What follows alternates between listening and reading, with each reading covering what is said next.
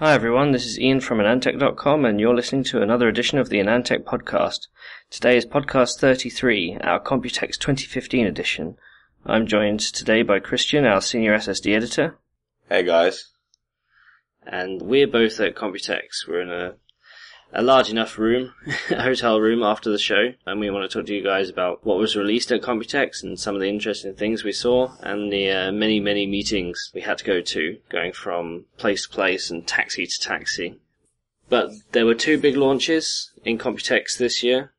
Well, three. I'm going to skip the NVIDIA GTX 980 Ti. That's more Ryan's feature, so hopefully we can get Ryan on a podcast soon and talk about that. But for me, I covered both Broadwell and Carrizo.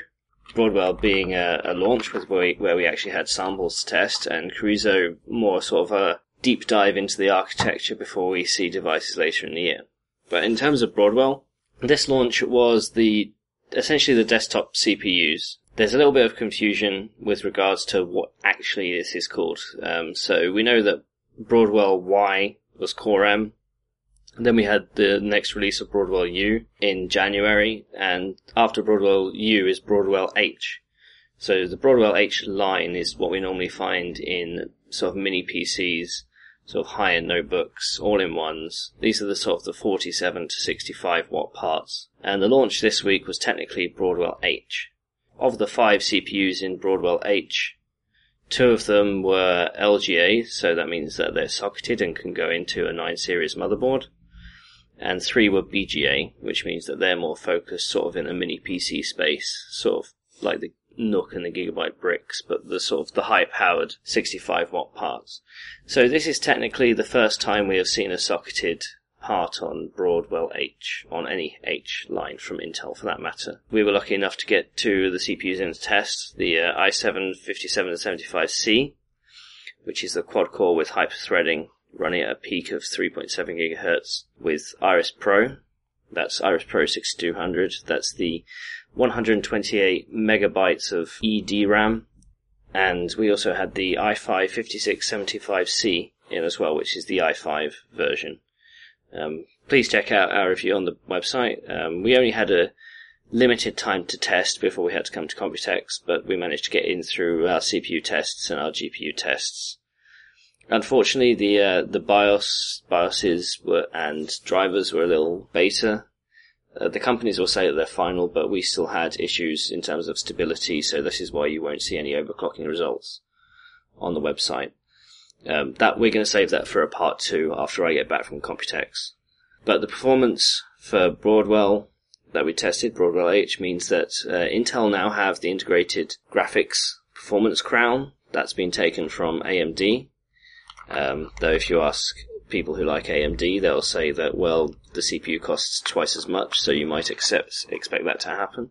But in terms of absolute outright performance, Intel now has that crown. And as a result, the CPU performance on the Broadwells, people were expecting Broadwell launch to have the equivalent to the Haswell launch. So you'd have an 88 watt Haswell part and an 88 watt Broadwell part, both aligned for direct comparison. These Broadwell parts are 65 watts, so they're actually down in CPU frequency.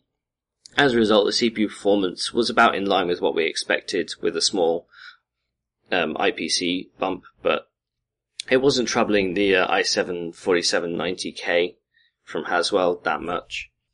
Our results, were pretty much fell in line with kind of what we expected. And as I say, we weren't able to overclock, but since we've been here at Computex, we've had from other external sources that overclocking on Broadwell H will be slightly less than on Haswell K. So you might get 4.1 or 4.2 GHz from a 3.3 GHz Broadwell H, so that's another 800 MHz. As a result, you won't see the sort of 4.7 GHz Broadwells, which might confuse a few people, or people who are expecting to upgrade especially, that they won't get that high overclock, or the higher overclock that Haswell provided. This is part of a result of, Broadwell being this is the first socketed 14 nanometer chip, but also as a result of the Crystalwell, the 128 megabytes of EDRAM means that the actual die on the package is off-center. So when it comes to actually Intel producing that package, it's off-center, which means the heat is more localized. And as the heat is more localized, that inhibits some limitations. There's also other limitations in there by virtue of it being 14 nanometer. So unfortunately, if you were expecting that ultimate high-level upgrade, it isn't happening. But if you wanted something that you can play with Crystal well installed, this essentially fulfills Intel's promise to both be upgradable from Haswell, have Iris Pro in a socketed form, and make it overclockable. And they are releasing some other Xeon parts. There is actually a 95 watt Xeon which we want to get in and test, and that's socketed as well, but the price of that is around 550 US, I think, so that's going to be cost prohibitive even more. But we'll see if the performance, we can do some better IPC performance tests when we get back from Computex.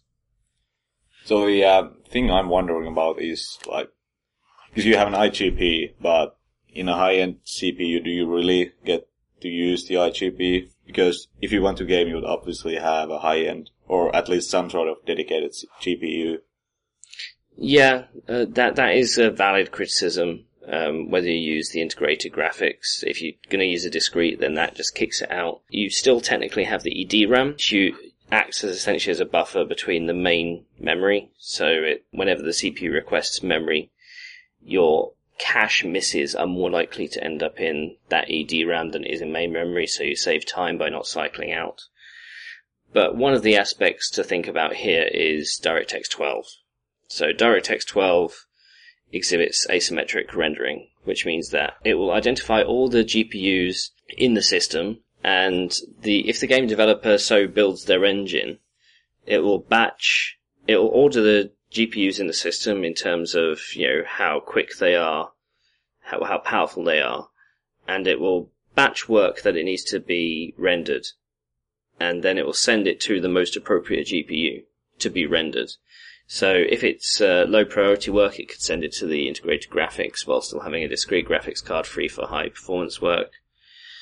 I'll mention AMD in here because I saw it with AMD hardware. Yeah. When we were discussing Carrizo, and they had both their integrated graphics and a discrete card on the Stardock Oxide Games Ashes of the Singularity title, which is still in beta, but we saw that being worked out, and they had a discrete card and an integrated graphics, and enabling the integrated graphics gave a 10% boost to the frame rates in a very high impact scenario, akin to DirectX 12 with lots of draw calls. So I think the fact that you're pairing, high-end CPU with a high-end IGP, and they're not using the IGP, yes, it has limitations right now, and it's an upgrade path for people who want high-end integrated graphics. But DirectX 12 is where it becomes more important then, but we'll also have more other hardware to play with, I think, when DirectX 12 takes hold with more titles. So by the end of the year, when we have more, say, AAA titles focused around DirectX 12, that's where I think people will realize, oh, hey, I bought, an APU, I bought integrated graphics, and if it's sat idle for 2-3 years, now we can use them, which I think is going to be part of the benefits. But again, it depends on the game developer actually implementing that asymmetric rendering feature, because it's not going to be a feature of the drivers, it's going to be a feature of the engine. Yeah, I think that's a good point. And did we actually have something in the past? I think was it Lucid Virtue or something that actually tried to get the idea of using the IGP and dedicated graphics in parallel. Lucid Virtue came out, correct me if I'm wrong, with the 7 series motherboards. Yeah. So the Z77, I remember. I think it was actually the 6 series, because I think I have one C68 board with that. Okay, I remember doing testing on an ECS motherboard that had a Lucid chip on it, and we tried with mixture of AMD and NVIDIA graphics, and that acts as sort of like a virtualization layer. It would send commands to the most available processor, but the limitation there is that Crossfire and SLI is essentially an alternate frame rendering mode, so you need, equivalent hardware to see the speed ups. That's why whenever we suggest Crossfire or we suggest SLI, it's always the same card twice. Yeah. And if you look at the compatibility lists with Crossfire and with SLI, they always suggest similar hardware. So hopefully with that feature and with integrated graphics, it will mean that if you had, say, 2 low-end cards and a high-end card, it would work, which would mean that you'd keep your GPU upgrades for 3 years. You'd end up with a system with 4 cards, and they could all work towards your game if you didn't mind the power consumption. To wrap up Broadwell, go see part 1 of our testing on the website. It's pretty extensive in terms of, the games we test and the discrete graphics cards we test with those to see how they perform against CPUs without that EDRAM. But there will be a part 2, where we will get a chance to do some overclocking, perhaps do some proper power testing and see how much less, I guess, DRAM speed affects integrated graphics now on Crystalwell with Broadwell. The other CPU launch, or I guess APU because we're talking AMD here, is Carrizo. Carrizo uses AMD's new Bulldozer-based core called Excavator. Again, this is another one where I urge you to check out our content on the website because I was flown out by AMD to San Francisco a couple of weeks before launch, and they went into a deep dive in the architecture about how Excavator changes compared to previous Bulldozer architectures. At the time, I labeled the change as the biggest change to Bulldozer since Bulldozer, because AMD, normally with these iterative process updates, we're used to AMD updating, one thing on the processor, 2 things, going for a really low-hanging fruit in terms of updating the silicon. But this time they've tried to do about 10 different things, all in the name of saving, power, die area, and increasing performance. And that's ultimately the holy trinity when you're designing a CPU, right? When you're updating a CPU architecture, you want lower power, you want higher performance, and you want lower die area. A lower power, especially for a mobile CPU like Carrizo, means more battery life. High performance, well, that's self-explanatory, and less die area means that you can fit more dies on a wafer.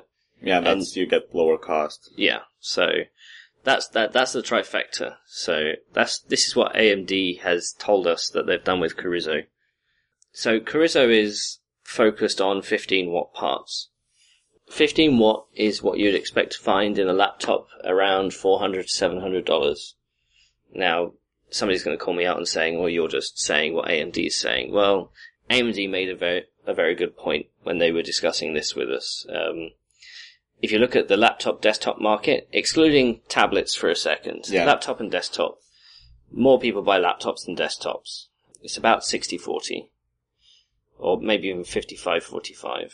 But in terms of laptops, you look at the low end, which is the pre-$400 market. You look at the mid-range, the 4 to 7, and you look at the high end, 700 plus. Then you look at Apple, which is 1100 plus.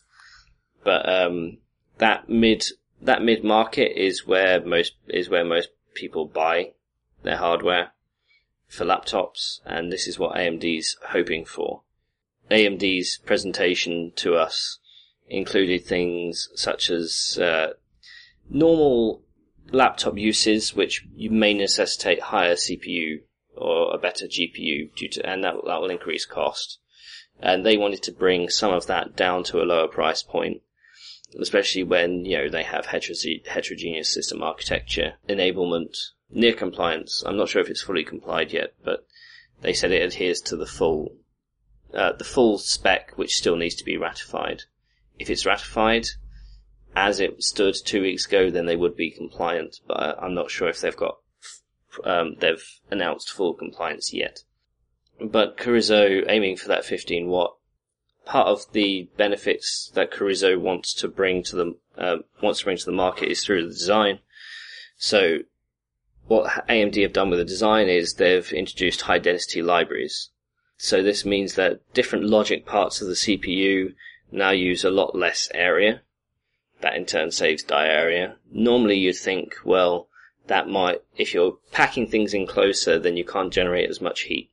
So you have to reduce frequency. Now, AMD are saying that they don't need to do that. They can even raise frequency with their designs.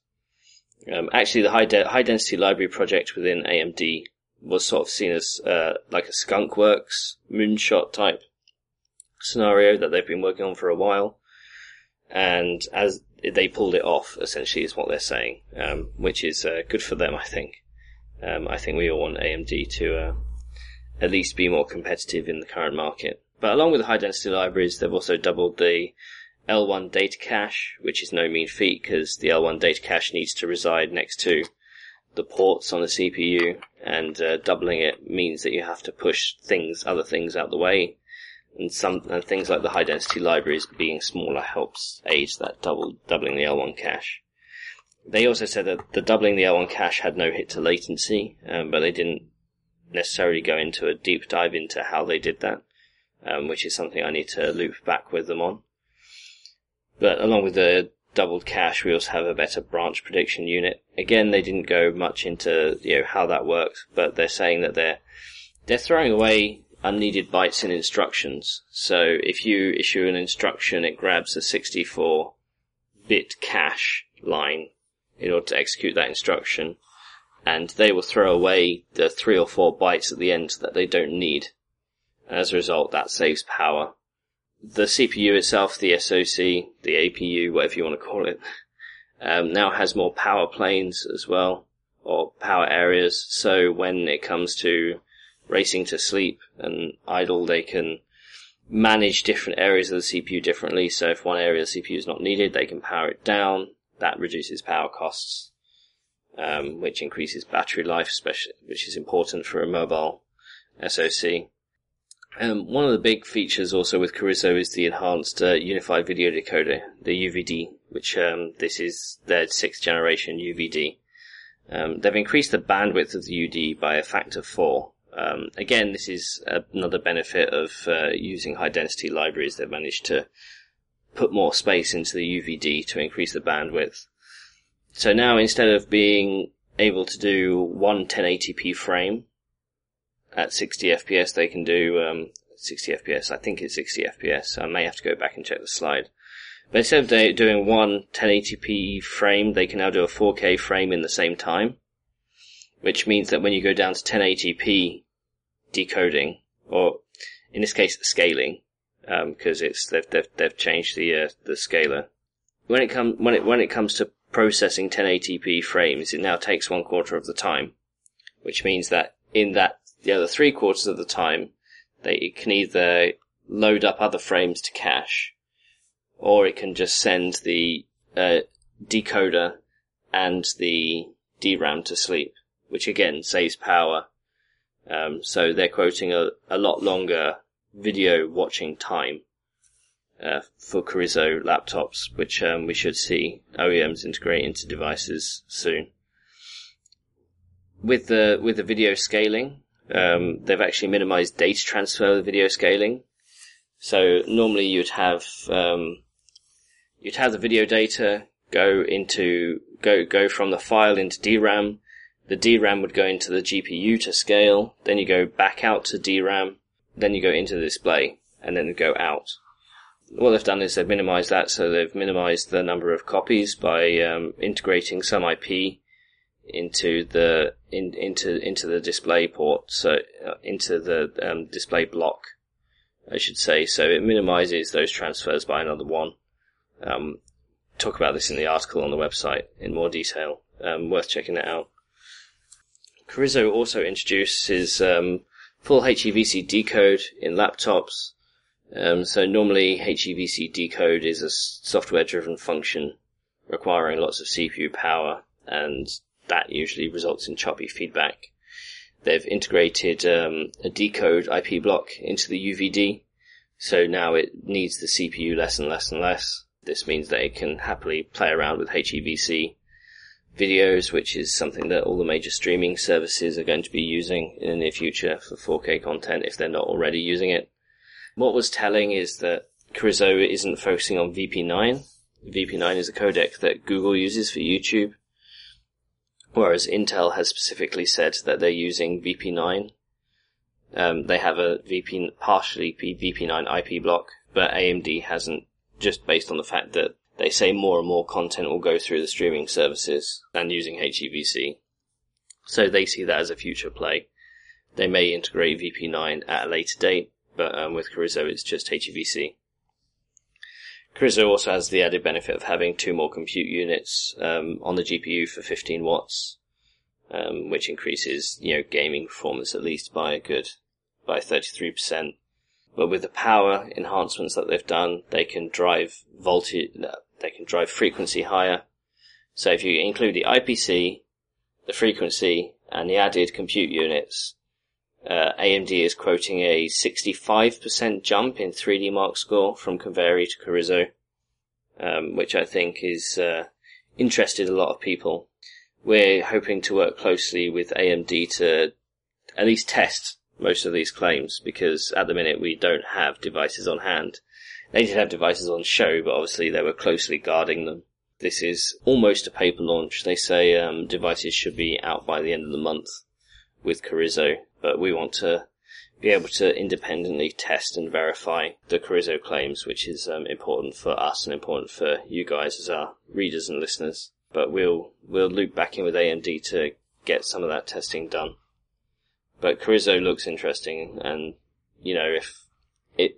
if I can see a use for it, my next laptop might be Carrizo, depending on just how the industrial design from the OEMs comes out. Because as people rightly noted in our article, AMD has an image problem in laptops. I mean, most of the time we see AMD APUs in small, lower cost systems running 13:7 displays that get hot and don't have much battery life. And I can attest to having owned, something that bad in the past. Yeah, I've also had some laptops, some cheap laptops with AMD, and, well, even the overall build quality is pretty bad compared to what you get if you buy something a little more expensive. So this is one of the things I think AMD might have some problems with, is the fact that OEMs see AMD also as a more lower cost play. So, whereas Intel's in all the places where the ultrabooks and the high end, AMD sort of needs that high end premium product. They need a design win. They essentially need to be in a Surface, or a Surface-like device, or maybe, like a Razer Blade, or just something that's nice and 15 wattish, which has nice industrial design, full aluminium chassis or aluminium magnesium chassis, that's got decent storage specifications, good panel, good Wi-Fi, light, all the normal things we look for in a good laptop that we've seen, from Intel-based laptops over the last couple of years. I just want to be able to just stick a Carrizo in and see how that performs in comparison. Well, I think Carrizo is something that can actually enable better user experience in the sub $700 price range. Right now, well, you got the UX 305 from Asus, which is, well, at least I think it's the best laptop you can get for the price if you want something that's light and has good design, and, well, even the battery life is pretty good. The UX 305, is that Core M or is that an i3 or an i5? I forget. Well, I'm talking about the Core M. Yeah, I'm not sure if I remember the actual product number, but yeah, the Core M model. Yeah, so that Core M would be, I would assume, despite the fact that that's 4.5 watt, it's also Intel's premium play. So we might see that line up against Carrizo a fair bit, despite the fact that there's another, 10 watts of TDP there from AMD. But I'd imagine that where Core M was in sort of the 305, that ultra super lightweight, you might see Carrizo in something slightly heavier, but also slightly bigger. Yeah. I mean, still 15 watts, you can get away with the Ultrabook, like something about the Ultrabook spec. Yeah, because there are a couple of sort of i3s and i5s in there. Because right now I think what the Ultrabook, or in general laptops need, is smaller and also cheaper, because right now if you want an Ultrabook, you'll have to pay quite a bit for that. We're recording this in front of my ZenBook Infinity, and that's the sort of thing we're talking about here. Yeah. Because that I think was, $1,200. So, Ultrabooks need to come down in price. well, I guess people might argue that the more you come down in price, the more you get into a tablet, so you might as well just get Surface or something like that. Yeah, but even with Surface, it's not something you can easily use on your lap, because it's not a laptop, it's a tablet. Yeah. I think that's what we've also been saying in our reviews, that if you want something, I think what Brett said in his Surface 3 review is that if you want a laptop, you shouldn't get the Surface, because it's something that you can use on a table, but if you want something in your lap, that's not happening with the Surface. Then again, my laptop slides off my lap when I'm trying to live blog, so... Yeah, no, absolutely see your point, yeah. So that was Carrizo. Check out our deep dive into what we were told about the architecture, to hear our thoughts on that in a more textual fashion. But we'll hopefully do a deep dive when we can get the products into test. Now, more so into the show itself, both Kristian and I have been running around like crazy this week, jumping in taxis, jumping out into 35 degree heat, 90% humidity, wearing suits. But, I always enjoy coming to Computex every year anyway, because you get to meet so many people, see so many new products, and get to discuss the industry, with people who are the industry, both, from the media side, the PR side, the engineering side, especially in Taiwan, because a lot of the companies I deal with tend to be based here. So I get to speak to a lot of engineers, and the companies Kristian deals with is that they're nearby. They're either here or they're in Korea or... I think most of the bigger ones are US based, so you have OZZ, Intel, Micron.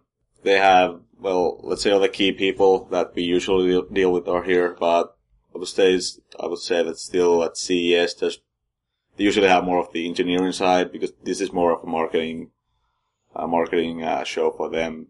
You saw a few TLC SSD announcements and products and stuff. Yeah, so in the past, like I think most of you know, is that, well, Samsung was the first one with TLC back in 2012, and last year SanDisk was the second one with their Ultra 2, but after that we haven't really seen anyone coming up with their TLC designs until now at Computex, when basically everyone showed off their design. It's gonna make sense because Marvell and Silicon Motion both have their solutions ready, or especially the Silicon Motion one, because the way Silicon Motion works is that they supply both the silicon as well as the firmware, so all you need to do is the assembly, which is pretty basic, and there's a lot of contractors here in Taiwan and China that do contract manufacturing, whereas with Marvell you actually have to do the firmware on your own or buy it from someone else. So who actually had drives to show? So the ones I saw were ADATA, OZZ, Plextor. I think everyone is targeting 1 terabyte now. It seems that the market isn't really, or the client market isn't really ready for 2 terabytes yet, because that would still be at least $600. I'm sure a few of our readers wouldn't mind a 2 terabyte SSD. Yeah, I've seen requests for those, but volume isn't there right now. Yeah, I mean, even Samsung said with the 850 EVO that, well, at first it was supposed to come in 2 terabytes, but then they said that it doesn't make sense to build it now because the volume isn't there. Well, Phison actually they had a 2 terabyte SSD at their suite, and well, it's something they can do, but right now the cost is too high, because in order to do that you need 16 die stacks from Toshiba, and they cost about 3 times the money compared to 8 die or smaller stacks. Oh, okay. So it's a cost thing as well. Yeah, it's a cost thing. There's a limited number of sockets for NAND packages. Yeah. So if you want to go higher, you also need higher density packages, and building those isn't exactly simple. Right. Samsung is the only one who is shipping 16 die stacks in high volume. Oh, okay. But isn't that one of the problems that we face with TLC? I mean, Samsung, given by virtue of the fact that they've been out for so long, means that they can sort of say, well, we've got the volume now to negate this. But the price of TLC and the price of MLC drives are sort of on parity, which means that you might as well get the MLC because it has the higher endurance. Yeah, well, and that's one of the things I've been telling to everyone here at Computex, and just right now, if you go buy a TLC drive, you aren't getting any price benefit compared to MLC drives. So especially Crucial's BX100, that's usually the cheapest drive, and it's using Micron 16 nanometer MLC. So why would you buy, which is a lot slower, and you also get lower endurance for more money? It's something that the SSD manufacturers have to address. I mean, because people aren't going to buy TLC just because of the fact it's TLC. I mean, most people buy SSDs based on the price. Yeah. For me, well, I guess I'd say for my brother, who's more price conscious, when he looks at an SSD, he looks at price for capacity, and then who the manufacturer is. So, if the price for capacity is fine, looks at the manufacturer. If the manufacturer is somebody who he's had a good record with, then he'll go for it. If it's somebody who he hasn't had a good record with, he won't. If it's somebody who doesn't know, he'll either ask me or look online. TLC is definitely the way forward. We can't deny any of that. Yeah, but I think for TLC to really become mainstream, we have to wait for 3D because, well, like we saw with the 850 Evo, 3D TLC is more like modern planar NAND, so you get much higher performance, or performance about the same as you get with MLC NAND today. What about endurance? Well, the 850 Evo actually has more endurance than most of the MLC drives, so you get 150 terabytes with the higher capacity, and 75 terabytes with 256 and less than that. Well, the Samsung drives have been a good money spinner. But just to touch on the issue with data retention. Oh yeah, that one. I guess we all know that the problem existed. It seems that Samsung has fixed it with the latest But they said they fixed it before.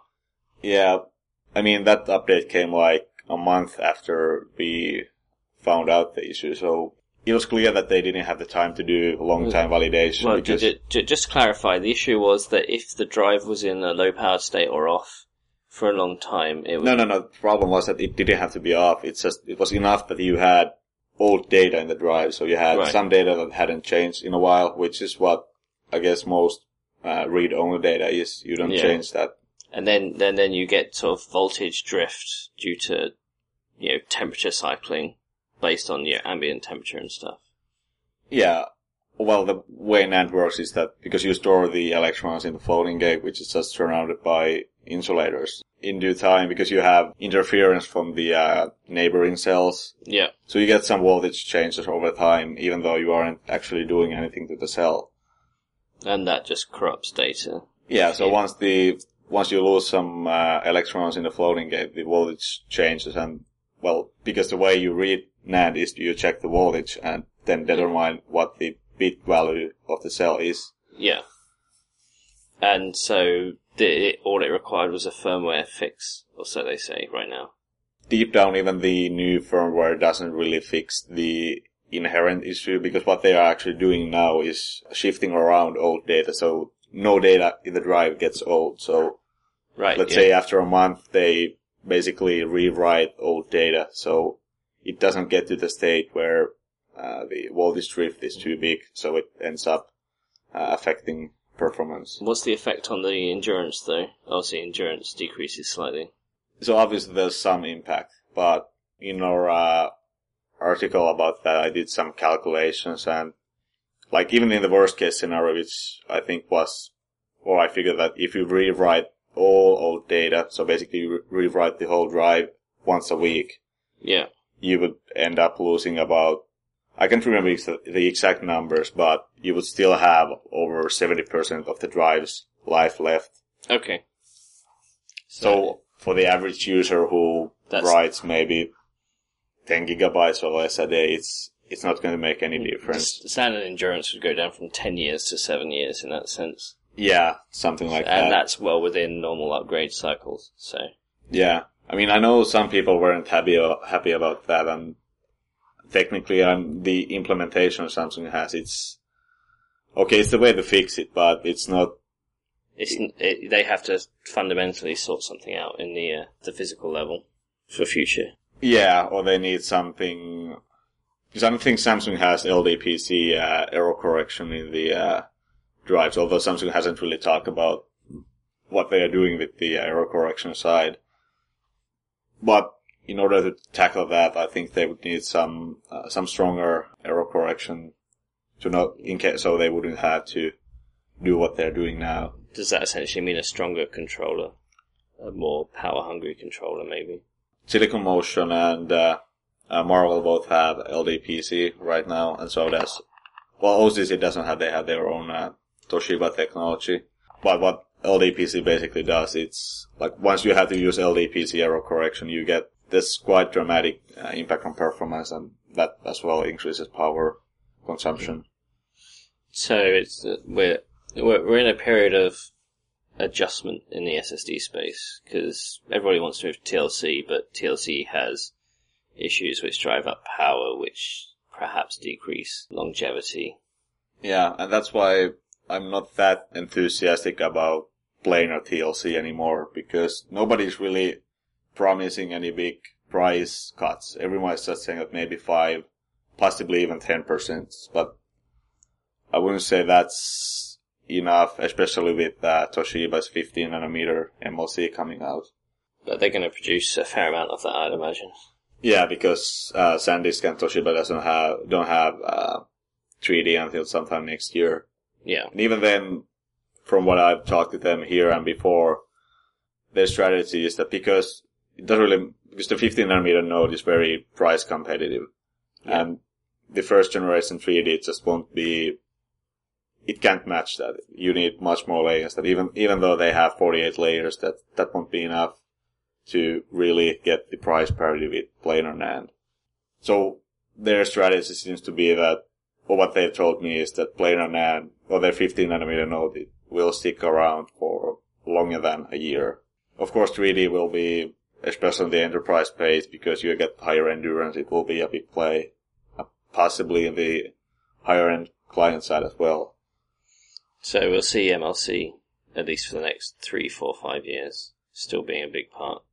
Based on all the analysts and like all the estimations I've seen, once 3D makes a big play, we'll see TLC taking a large portion of the client market.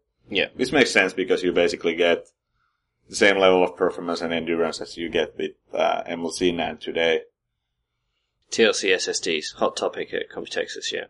Now, a matter close to my heart is motherboards, being the motherboard editor. So at the show, we saw the first you could say mock-ups, you could say actual working products of the 100 series motherboards designed for Intel's 6th generation Skylake, which they mentioned in the Intel keynote, but we saw some motherboards up around the show. There were a few that stood out that I'd like to sort of go over. So BioStar is not a name. Is a name that a lot of people who work with motherboards know, but not necessarily use because they're small volume and they're usually seen as maybe OEM of others, or at least a manufacturer of others. But BioStar had a couple of motherboards on the B chipset and on the H chipset that used combination DDR3 slots and DDR4 slots. That means that with your 100 series motherboard, you can either use DDR3 or DDR4. You can't use both at the same time. So back when we transitioned from DDR2 to DDR3, there were some boards that came out that had DDR2 slots and DDR3 slots. So the ability that you could upgrade the motherboard and CPU at once and still keep your memory.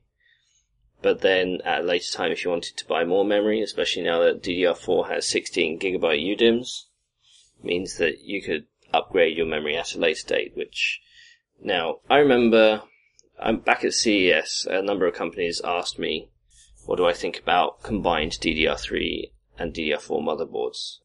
And I turned around and said, well, it's like DDR2 and DDR3. You're going to see them on some cheap models, but I expect all the most high-end models to be, the latest technology. People are going to upgrade the lot. But it also depends on how performant the new CPU is. If the CPU has lots more performance, say when we went to Conroe, when we went to Sandy Bridge, then a lot of people will shift because the performance is there to be taken. So it'll be highly dependent on performance, at least. Other motherboards that took interest was ECS.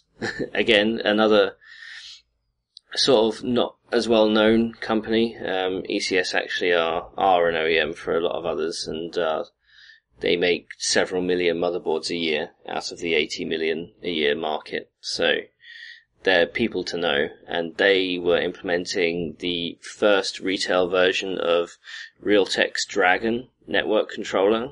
So network controllers on motherboards typically go Realtek for budget, Intel for, more mainstream performance and high end. Then you have the Killer.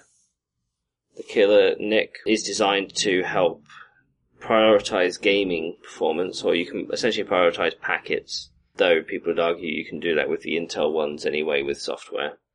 And what Realtek Dragon is? Realtek Dragon is essentially another Killer, but made by Realtek, so they're offering it for very slightly cheaper than Killer. And the reason they've called it Dragon is, I think, because the biggest purchaser of Killer network ports is MSI, and MSI's logo is a dragon. Though that Realtek may have shot themselves in the foot, because it means that not a lot of other companies are going to use Realtek Dragon, because people are going to say, well, you're using a dragon. Why aren't MSI using a dragon? They're the ones with the dragon logo.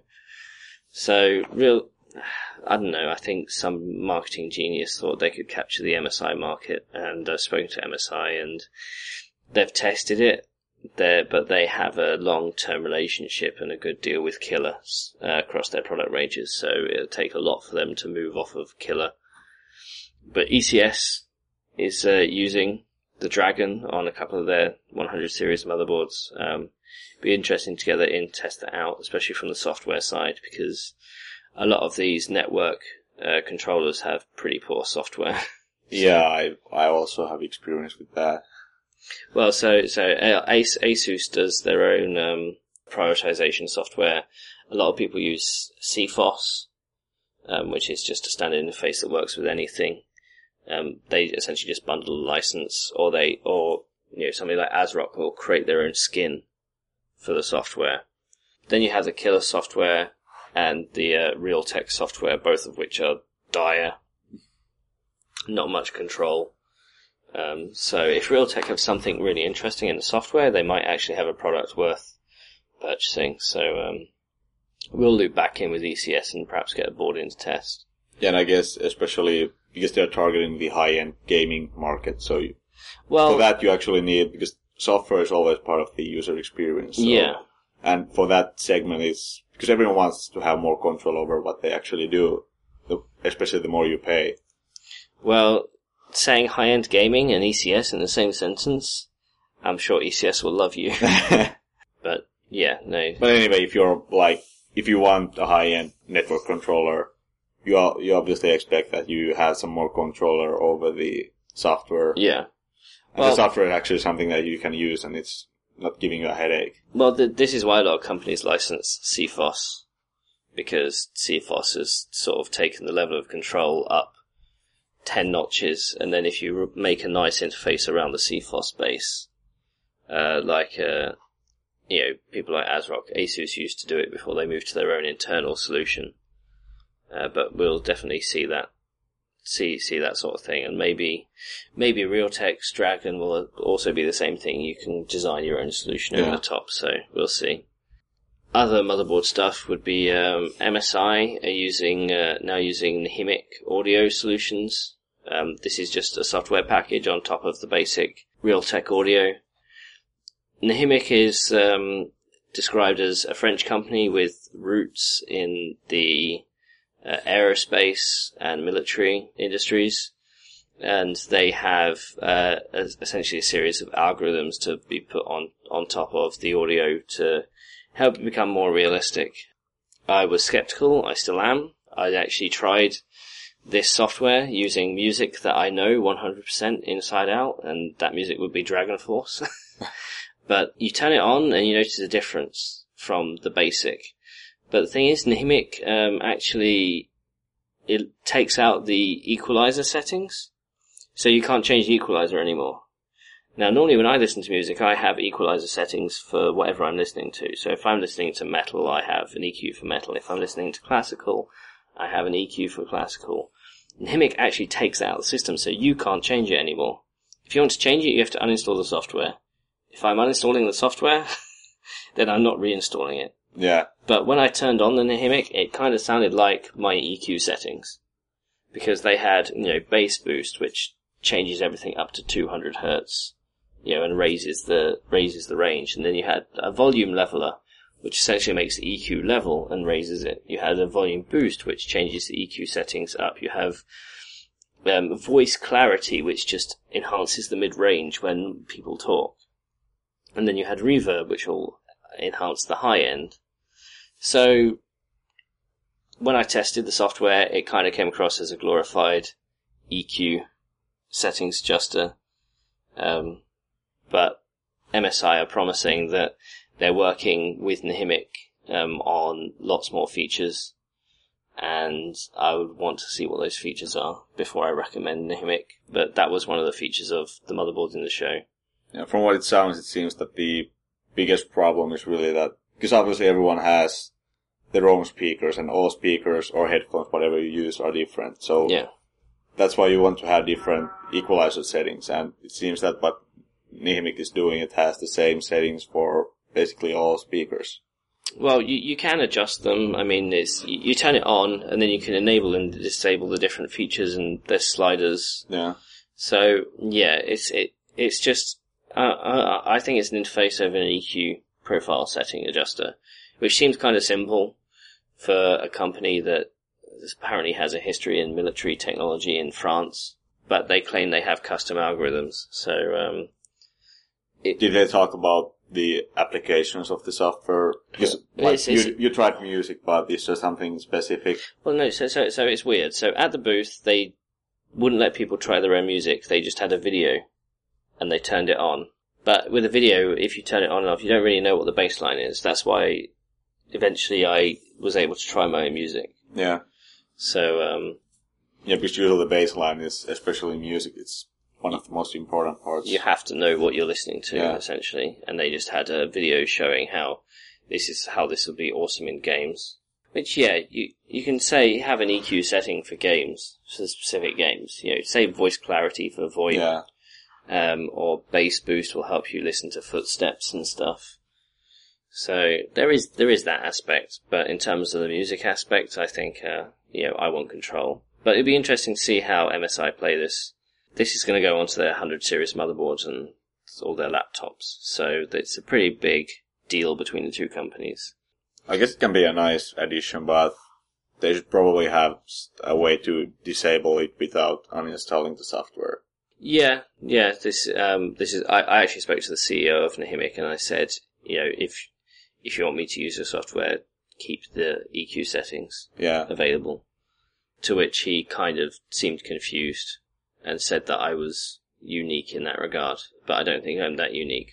I mean, if you go through the trouble of actually setting EQ or caring about how your stuff sounds without the basic settings, then you want to have the full control, not just some... Well, no, I guess I didn't care about EQ until about 5 years ago. And, most esports gamers are under 25. Yeah. So, if you're not worrying about the sound because you just want to play the games, then if you have a sound package that increases the sound quality, then yeah, I guess there's value in that. But as somebody who's almost 30 and who likes to listen to his music, I know at this point I wouldn't use it. But again, MSI have said it's a long-term play, so we'll see what happens. Interesting 100 series motherboard at the show was Asus. They technically showed a Z170 Pro, though right next to it was the Z97 Pro, and the layout was almost identical. And then you realize that the 100 series board had DDR3 slots and had X99 Deluxe heatsinks. So this was a dummy board. This is essentially, a mock-up. This is the design we're going for 100 series, not this is a board of 100 series. Now, a few people called them out on it online, I noticed, saying, why aren't you showing 100 series? But a couple of other companies have said that other companies are copying them. So I think Asus's plan here is essentially, we're not going to show anybody anything of our feature set just so nobody copies us until the boards actually go on sale. That makes sense, because I guess everyone knows that Asus will have 100 series boards when the CPUs ship. It's not like it's a secret. Yeah. So why show off something that may potentially hurt your sales? Yeah. Well, it's a case of how much hype do you want to generate. Yeah. Because in the smartphone space, people like generating hype. That's why you get leaks every week, 8 weeks before launch. But in the motherboard space, I think Asus are going to play cards close to the chest until launch. Moving away from motherboards, I want to talk about, cases, because while we don't have our case reviewer at the show, both Kristian and I took on the case reviewers between us. I unfortunately handed more over to Kristian, because normally, historically, I cover the case reviewers at the show. But we both saw some interesting ones to talk about. And the one I want to bring up is because it's designed by a former AnandTech employee. You may remember a couple of years back, Dustin Sklavos. He was our serious case reviewer, and he pumped them out at an extreme rate. He was hired by Corsair, a couple of years ago now, because he just happens to live in the Bay Area, and that's where their US office is based. And the Bulldog is essentially his baby.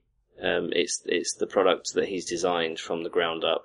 I mean, he's the product manager for it, and he's the main designer for it, as far as I know. And the Bulldog is designed to be a 4K gaming case for the living room. Now, what that means is it's low profile. It uses integrated water cooling on both the CPU and the GPU. They bundle the things with it. It comes with a very, very short 600 watt power supply, so that sort of suits any CPU and GPU combination. The reason why it's called the Bulldog is, if you think of a stereotypical image of a bulldog, it has its legs in bowed. Yeah. And usually is wearing a hat with a Great British flag on it. Yeah, that sort of bulldog, sort of bowed in legs, is because the case itself has two legs that it stands on at the front to aid with airflow. And Corsair are releasing the Bulldog along with, so the Bulldog is aimed for Skylake's launch, and it will be bundled but it'll have a bare bones for end users, and SIs can also customize the inside and maybe do their own custom skins and sell it on as their own sort of design, as an OEM, which is what usually happens. But the Bulldog is being partnered with something called the Lapdog, and the Lapdog is essentially,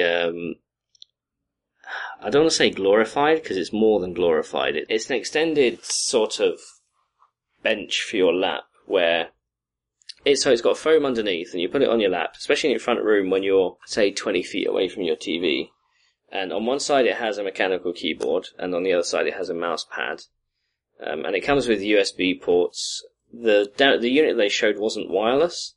They're not sure if they're going to do a wireless version. That was still in discussion, because what I saw was it was essentially an early prototype. But the idea is that you have, movement in your hand, in your right hand for gaming mice, and then, your laptop on your your keyboard on your left. So unfortunately for left-handed mouse users, it wasn't suited for that. I should probably actually feed back that some people do that. But it was an interesting combination, and I guess I don't see it coming out that cheap. The design is that you have the Bulldog with your, GTX 980 Ti and your, high-end Skylake CPU, and then you can essentially run this cable to your sofa and play games on your sofa, play PC games with a mouse and keyboard on your sofa. And, they're playing around with materials, they're playing around with how it feels, they're doing focus groups and stuff. So, and given Corsair's history in designing these sorts of things, I guess you can say I have confidence that, they'll do something that most people will like, though I'm not sure whether most people will like the price. We'll see. Yeah, it's still interesting to see that they are trying something a little different and actually trying to bring PCs to the living room. Mm. It's something I guess Steam is trying to do with the Steam OS, but... Well, we've got a release date for Steam boxes now, haven't we? Yeah. So, but the Steam boxes are all designed to be sort of, 5 inches by 5 inches, or, and then a few inches on top. Yeah. So, that's usually sort of a mobile CPU plus a mobile GPU. Or maybe, something bigger. But then the problem with the living room PC is always, does it have the right design to fit in your living room? Yeah, and I think that was also what most our readers were commenting in the Bulldog news post. Yeah, when we spoke to Corsair, unfortunately Dustin wasn't here in Computex to speak to, but we spoke with his boss, and they said that the design was polarizing. There's a certain element of the crowd that won't put anything that doesn't fit into their living room perfectly. Yeah. But there is a subset of the crowd who will put it alongside their games console and it'll be absolutely fine or whatever. Yeah, and I think the problem with picky people is that you can't have a design that actually fits all of them. So that's why you have to go custom if you want something that's perfect for your living room. Yeah, or you have to self-build properly. So cases in general at the show, aside from the Bulldog, Kristian noted that a lot of them are hiding power supplies. Yeah, so basically everyone is trying to put some sort of metal cover for the PSU, or especially the PSU cables. And almost everyone I talked to had that. Yeah, I think it's been a slow progression over the last few years that I've seen cases. Especially, I'm sure they weren't the first ones. Yeah, especially with side windows. Now that gaming PCs are taken to LANs. Yeah. Or people just want to be able to see inside to make sure nothing's, clogging something up. But one of the constant things that you always saw was either cable mismanagement, or the power supply had an ugly sticker on the side and it never went in with the rest of and the only way to get rid of that would be either to cover it or to paint it, or to peel the sticker off and then it would leave all the residue and then, they wouldn't ever be accepted for warranty. Yeah. So, I think the fact that people are hiding power supplies, it was a thing that was to happen, but as a result you get an extra bit of metal that costs a couple of bucks on top of the chassis design, so. Yeah, I guess it's not really for the super cheap cases, but more about the $70 and above. Yeah. So for the mid-range. Yeah. But then again, if you're buying something cheaper than that, then you probably don't really care how the cable management and how it looks. All those things actually play out. Well, one case that I saw that was fairly interesting. It doesn't hide the power supply, but we spoke to a Streacom who had a office, or they had a suite up in the Taipei 101, the massive tall building. Streacom is a relatively small company. Their main focus has been in HTPCs and fanless designs. But they showed me a prototype case that they're working on using aluminium, but really thick aluminium. I want to say it's 4mm, but it could even be bigger than 4mm. But this thing was chunky. But it was nicely chunky and it was nicely done, and the aluminium was properly finished. And, it kind of made me feel reminiscent of, this is an upgraded Mac Pro. The old massive Mac Pros that weren't upgradable that much. Yeah. Well, they've essentially done a really nice design, which we'll probably stick up on a news post on the website if it isn't up already. But, inside there was essentially no structure. I mean, there was a backplate for the motherboard, or you could fix the motherboard to the side plate and, does an entry point, and there's a place where the power supply went. But in terms of the drives, they had these special clips such that you could put the drives in any location in the case, around the sides of the case. So imagine writing the tech specs for that case, number of 5-inch drives, number of 2.5-inch drives, number of 3.5-inch drives even. It's a big question mark, because you could stick in 20 if you found the space for it around the side. So I remember before we started this podcast, we had a discussion about what we saw at the show, and I remember you talking about modular hard drive bays. And Fantex had those. Yeah, well, modular hard drive bays has been a steadily growing feature throughout the industry. It's the fact that if you only use 2 drives, you only need a 2-drive bay, so you might as well take out the other 2-drive bays. Yeah, because you're just blocking airflow. Yeah, well, and it looks ugly. Well, this is the argument that Streetcom had. It's like, well, you can stick in drives however you like with our system. That was really nice, but the price point they were looking at that case. Now, they say it was a prototype, but they may be probably looking for $249 to $299 US. And they asked me what price I thought it would be at, and every price that came to my head is, well, that's a lot for a case, but then the design is pretty good. But then, depending on what your system is, that might be a significant chunk of your budget. So it's a balancing act with cases. Other things at the show, Kristian wanted to talk about PCIe SSDs. Yeah, so I think what everyone wants to know is what is happening with SandForce, or perhaps we could call it Seagate now. So back at CES, I was told that we would have, so the release would be around Computex time, but as we've now had happened for a few times, it was pushed back by another 6 months. So SandForce is now claiming mass production in, I think it was the first quarter of 2016. CES time. Yeah. So yeah, they were basically, like, what they did with CES was that, yeah, we'll have something at Computex, and now they told me that they'll have something at CES. Isn't this a big problem for SandForce? Yeah. I mean, I think the biggest problem they had was that they went out way too early and talked about their design, which I think it was like 3 years ago when they first told Anand about they made the first public news about their new controller. And it's still not ready yet. Yeah.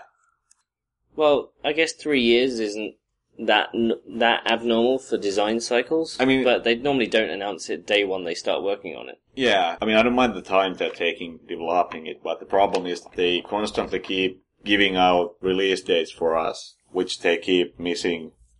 It's understandable that because SandForce has had a lot of people leave, like all the big executives are now at some different company. Right, so some, like, if you saw the Skyera news sometime last year, so it's an all-flash array company that was basically founded by the old SandForce people. Oh, okay. Right, so you're saying that there might be some sort of, Seagate has to take on that management role. Yeah, and it's just that because their technology is pretty complex, because they are doing compression in the controller, so... Can't they use the same compression algorithms they had with the 2281 or whatever? I'm not sure about the exact details, but obviously because there's more that there's all the error correction and all those, like DuraWrite and all the technologies they have. And it's just, like, when you have all the key people leave, it's obviously hard to design something. Yeah. Because the second generation was designed by the people that were actually at the company. But now the people who designed that aren't there anymore. Right, so you've got a bunch of engineers you have to relearn. Yeah. And then implement an even better version in the first round. So. And of course, when you have people leave, you have less manpower, so it takes longer. So who's directly affected by SandForce delaying everything? So basically, that's all the companies that don't have their own controller. So, from what I've talked to the SSD vendors, I don't think anyone was showing a SandForce design here. Yeah. Because most of them, like what I talked to A-Data, is that everyone has tried to shift their focus to someone else because they can no longer rely on SandForce. Nobody is publicly saying that they won't have a SandForce product, but they need to have something before that, because they can't wait forever and maybe see if it ever comes up. So if Seagate owns SandForce now, does that mean the first PCIe SSD with the SandForce controller will be a Seagate PCIe SSD? They aren't really talking about that. Like, what Sandforce has been telling me is that they will keep supporting all their current clients. So companies like AData and Mushkin and all those smaller SSD companies will have access to the controller, but in long term, I don't think. I think Sandforce or Seagate wants to transition Sandforce to totally in-house. Okay, so yeah, make it just a pure Seagate play. Yeah, because well, it can be a pretty good market to sell controllers, but still, it doesn't make sense why Seagate bought Sandforce unless they want to use the technology for their own drives, because I guess, like we all know, Seagate isn't really making a big play in the SSD space right now. Compared to, for instance, Western Digital, that has been making pretty strong acquisitions and trying to get to the market and actually have products. And they have some in the enterprise. Well, under the HGST brand, of course. Yeah. With PCIe SSDs, that's still more of an enterprise play. I mean, on the consumer side, I guess people are looking more towards, M.2. Yeah, I mean, M.2 can still be, because it supports both SATA and PCIe, but what about U.2? Well, I'd say U.2, the is SFF8639. Yeah, so those who can't remember the numbers, that's basically the 2.5-inch specification for PCIe drives. So that's like SATA Express on steroids. Which a number of companies at the show were actually calling U.2. So you now have M.2 and U.2, and the first U.2 drive was the Intel 750. Yeah, that's which, correct. Which you tested, and I've got one in to test with motherboards and stuff. But we talked a lot about, on the motherboard side at least, we talked a lot about U.2 adoption. Because, I mean, if we think about SATA Express, last year when we came to the show, everybody was demonstrating SATA Express with a Western Digital 4TB drive. Which is still the only drive that actually supports SATA Express. Yeah, it's the only drive. It was never made commercial, was it? So, but it's like the only drive that anybody ever showed with SATA Express support. Yeah, exactly. So, 1 year later, we have 0 products with SATA Express on the market. Whereas the first time we see U.2 at Computex, we already have 1 drive in the market. Yeah, and in the enterprise space, we actually have several drives with that. Because you need, it's hot swappable. Yeah. Unlike PCIe adding cards. Well, it's that sort of mini SAS connector, isn't it? Anyway, so it has industry support, whereas SATA Express never had any, even though it was made by the SATA organization that actually should be driving standards. Yeah, a group of companies making the standards. But the question is, will we see more consumer drives with it? I still think M.2 is probably what we'll see in the consumer space, because you don't need any cables. Yeah. But you can only fit so many drives on a board, though. Yeah, but I think still the mainstream consumer will only need 1 SSD anyway. Yeah, well, that's true. I guess it's for the enthusiasts and the high-end space. Then you can more easily build RAID arrays with 2.5-inch drives. So one of the things that came out of the discussions around U.2 was that with SATA, especially SATA on, say, motherboards, the cables that get bundled with motherboards cost less than 1/10 of a cent each. Yeah. Whereas the U.2 cable costs around a couple of bucks, maybe even more. So that was one limit to adoption. The U.2 cable would have to be cheaper. And I mean, it's not a small cable. It's a it's a pretty thick one. Yeah. Well, if you're driving 4 lanes of PCIe over that distance. Yeah. I mean that's why they actually came up with the SATA Express spec and why it's only 2 lanes, because the companies wanted something that's cheap, because you don't want to spend, especially the OEMs, they don't want to spend a couple of bucks on a cable. Yeah. When you could get those for, let's say, 5 cents. Yeah, less than, yeah. Yeah. But on the motherboard side, I said to a few of the manufacturers, I think U.2 is, I mean, we we saw motherboards with 3 SATA Express ports and no drives on the market, and I just turned around and said, why? Yeah, well, with SATA Express, the good thing is that they actually have, because they work as normal SATA ports, so it's... Well, so my rebuttal to that was, well, there's at least one U.2 drive out there for consumers. So why not replace, one of those SATA Express with a U.2? Or 2 of the SATA Express with a U.2, so that I think we'll see U.2 on the motherboards where the SATA connectors are, assuming, Z height is suitable. And I think that's another potential way of migrating the SATA spec into something a bit more powerful. We saw, was it an ASRock motherboard with 3 M.2 X4s? Yeah. PCIe 3. Now, the fact that they can have 3 of those means either you can only use some of them at some of the time, or they're all running off the CPU, which means the CPU has, an irregular arrangement with the graphics lanes, which it doesn't seem to have, or you have more bandwidth on the chipset. And if you have more bandwidth on the chipset, that opens up so many possibilities, such as U.2 support. So, give it a couple of years. If that is the case, then I think we'll see U.2 being, replacing, maybe 2 or 4 SATA ports in the future on the motherboards. Yeah, I mean, from what I've talked to the SSD companies, most of them are only talking about M.2. Yeah. Some are showing 2.5-inch design, but even those are mostly for the enterprise. Yeah. But I guess nobody really knows what they're really putting out yet. So M.2 is obviously the focus now, because there are already M.2 slots in motherboards. Well, there's already SATA Express slots, but... Yeah. Well, nobody wants to use a PCIe X4 controller and then limit it to X2 for SATA Express. Yeah.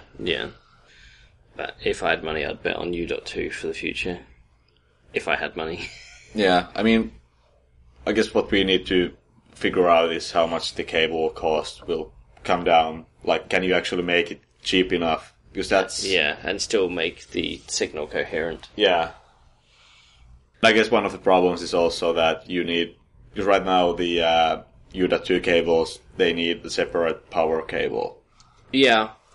Well, SATA needs a separate power cable, but... Yeah, but, I mean, because you can pull power from PCIe, but from what I talked to Intel about the 750, it's actually pretty hard to pull power from PCIe because the SSDs have multiple voltage lanes. Yeah. So you need also, so you need more than just, you might need some extra circuitry for that on the motherboard side to actually have the different voltages. Yeah, that makes sense. Oh, but, U.2 was an interesting element to the show, at least. Other interesting elements of the show were actually a couple of events that I attended.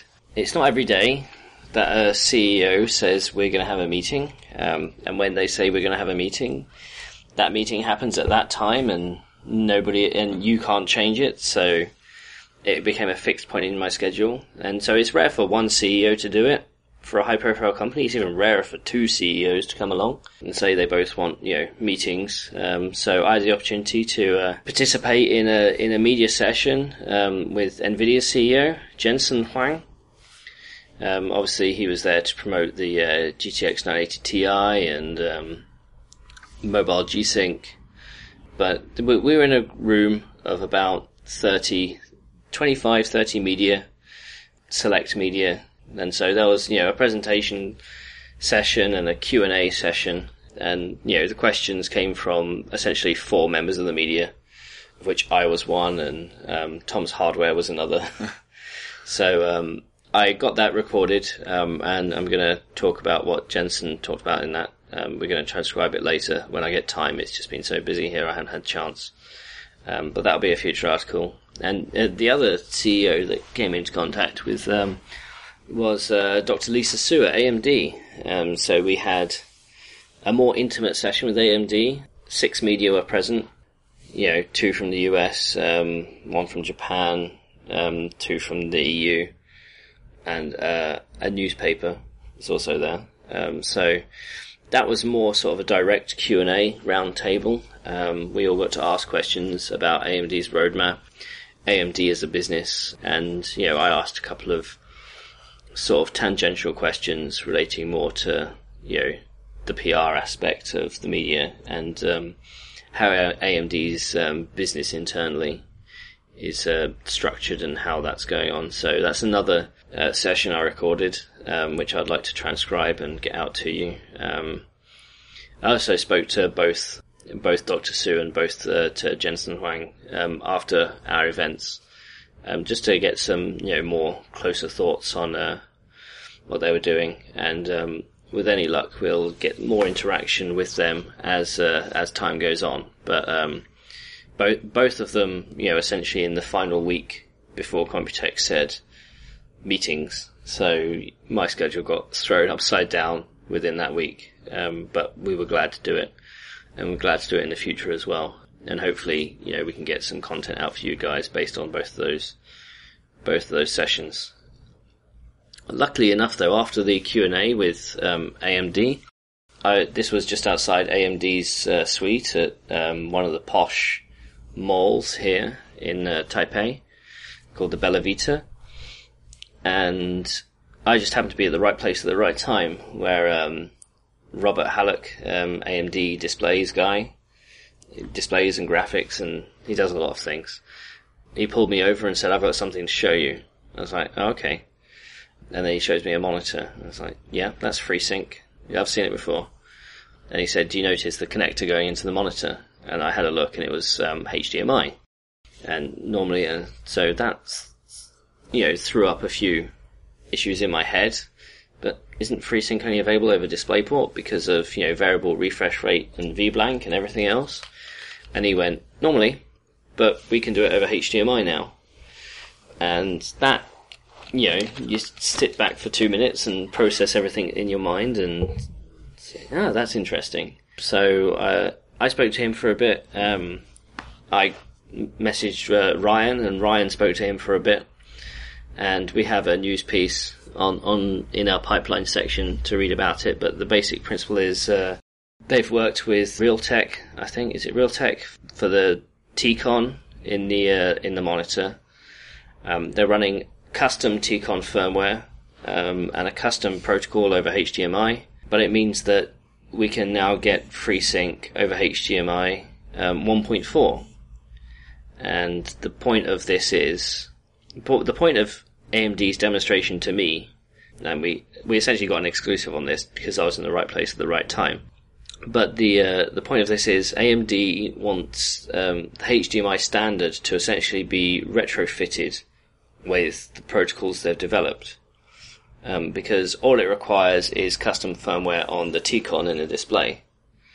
Once you have that, then it's just a natural cable, and monitors will be able to support FreeSync without any additional hardware. And if it becomes a standard, then every monitor should support it, ideally. And one of the issues that came up was, well, DisplayPort already has it. Why can't we just get rid of HDMI and do DisplayPort? Well, the point is that HDMI is still the basic, protocol that everybody uses, especially when you get into the sort of cheap monitor aspect of everything. So when you have cheap monitors and say TVs are usually HDMI, and we've got the HDMI 2.0 spec going out that supports 4K. Having it over HDMI is a good thing. And if AMD can help force the spec, just like they helped to try and force DirectX 12, then it benefits everybody. AMD aren't shy about attempting to drive standards, but this was, a demo they rigged up, and I took photos of it, but there's only so many photos you can take of a HDMI cable going into the back of a monitor. But it was a proof of concept. It's not something they're going to be producing right now. Especially because it requires T-Con support, essentially, over HDMI. They can do what they need to do in the driver's side on the graphics card very easily. But we'll see what happens. Ryan and Robert spoke for a while, and, I defer to Ryan on his greater expertise in this area. Absolutely, but check out the news post in the pipeline section about FreeSync over HDMI. And for me, that was essentially one of the highlights of the show. I mean, just to round up here, FreeSync over HDMI was that sort of, the moments of the show for me are ones that you have to sit back and think, how did they do that? Because if it's not obvious, then there's usually engineering going on. Yeah. I did that with AMD with FreeSync over HDMI. I did that with ECS over Realtek Dragon, just because I hadn't heard of Realtek Dragon. I mean, there's nothing sort of spectacular engineering about that. But I was thinking in my mind how it disrupts the market in terms of, network controllers. Was there anything from the show that made you step back and think? Well, it was actually something that we didn't cover, and it was actually from a company that we didn't even meet. So, a company called Microdia showcased a 512 gigabyte micro SD. Right, so we saw the news on other technology websites being announced that this is a micro SD card, so it's, the size of your small fingernail. Yeah, so it's not a full-size SD card, because we have, like, SanDisk. I think SanDisk announced one late last year. Yeah. So we already have full-size SD cards in that capacity.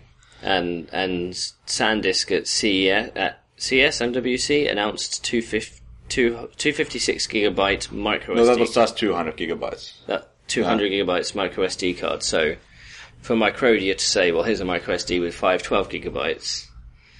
Yeah, so the thing I'm puzzled about is that just with the micro SD standard, you can only fit, because with SD you can actually have 2 die stacks, so you can basically have 2 NAND packages inside the card. But because micro SD is smaller, you can only have 1 die stack. But to get 512 gigabytes, you need 32 die stacks, and nobody has those. And I was actually here in Taiwan a couple of months ago meeting a NAND packaging company, and what they told me is that they do have 32 die packages in development, but for that you actually need TSVs. You can't do through silicon vias. Yeah, you can't do normal wire bonding with that. So the fact that this company have said they have a 512 gig micro SD card, and that they're shipping in July, and it's going to be $1,000.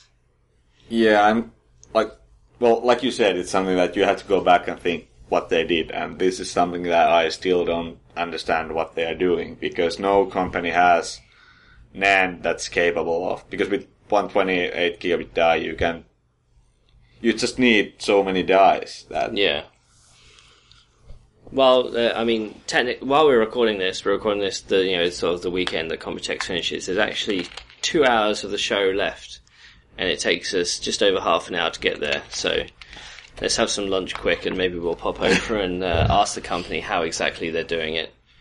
Because you raise a good point about die stacks and how 32 die stack is still engineering. Yeah, it's not an engineering problem. If it was Samsung that announced this, I wouldn't be surprised, because they've been shipping 16 die stacks for close to 5 years now. Yeah, but whereas everyone else is just trying to.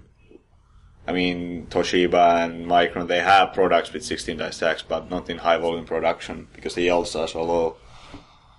Well, you could argue that this company is doing super low volume. Yeah, but even then, because nobody has, I think, at least I've never seen a 32 die stack from anyone yet. And given Samsung's background, they never, if they have something new in NAND, they won't ship it to others until maybe a year or two after. Now, nobody else has 3D NAND because Samsung isn't giving that out, and it's the same with Samsung TLC. Nobody can get that in high volume. And Microdia isn't a company that we've come across before. So. Yeah, that too, and they aren't, they do make flash products, but they aren't a silicon company. Yeah. So it's not like they have their own custom NAND die that's somehow magically better than anything else on the market. Now you see, this is why we employ you to write about Flash and NAND, because you did the analysis that nobody else did when they reported this news. So I think we're going to have to go head over to that booth before they start tearing it down in a couple of hours and see what's going on. Maybe get a contact, and we've already mentioned this to Josh, our mobile editor, and he wants several yesterday. Yeah. Yeah. Or maybe we can even find a sample at the booth or steal one and Well, get home and get it under an SEM for some analysis, see what they're doing. That kind of wraps up our show. Podcast 33, Computex 2015. It's been a hell of a ride, and I think tonight I'm going to sleep 24 hours. Seriously, these shows, you sleep 4 hours, 6 hours, and that's when you don't go to the parties. Yeah. So I suspect the tech industry is going to be quiet for the next week. I mean, assuming they're not all covering WWDC. Yeah, well, yeah, we have Ryan and Brandon there. Yeah, Ryan and Brandon's going to have a WWDC for us. So thank God we get some sleep. Yeah, absolutely. Thank you all for watching, and take a look at the website for the content that we've mentioned in the podcast, and we'll put links in the description, hopefully, for you to check out. And we'll catch you next time.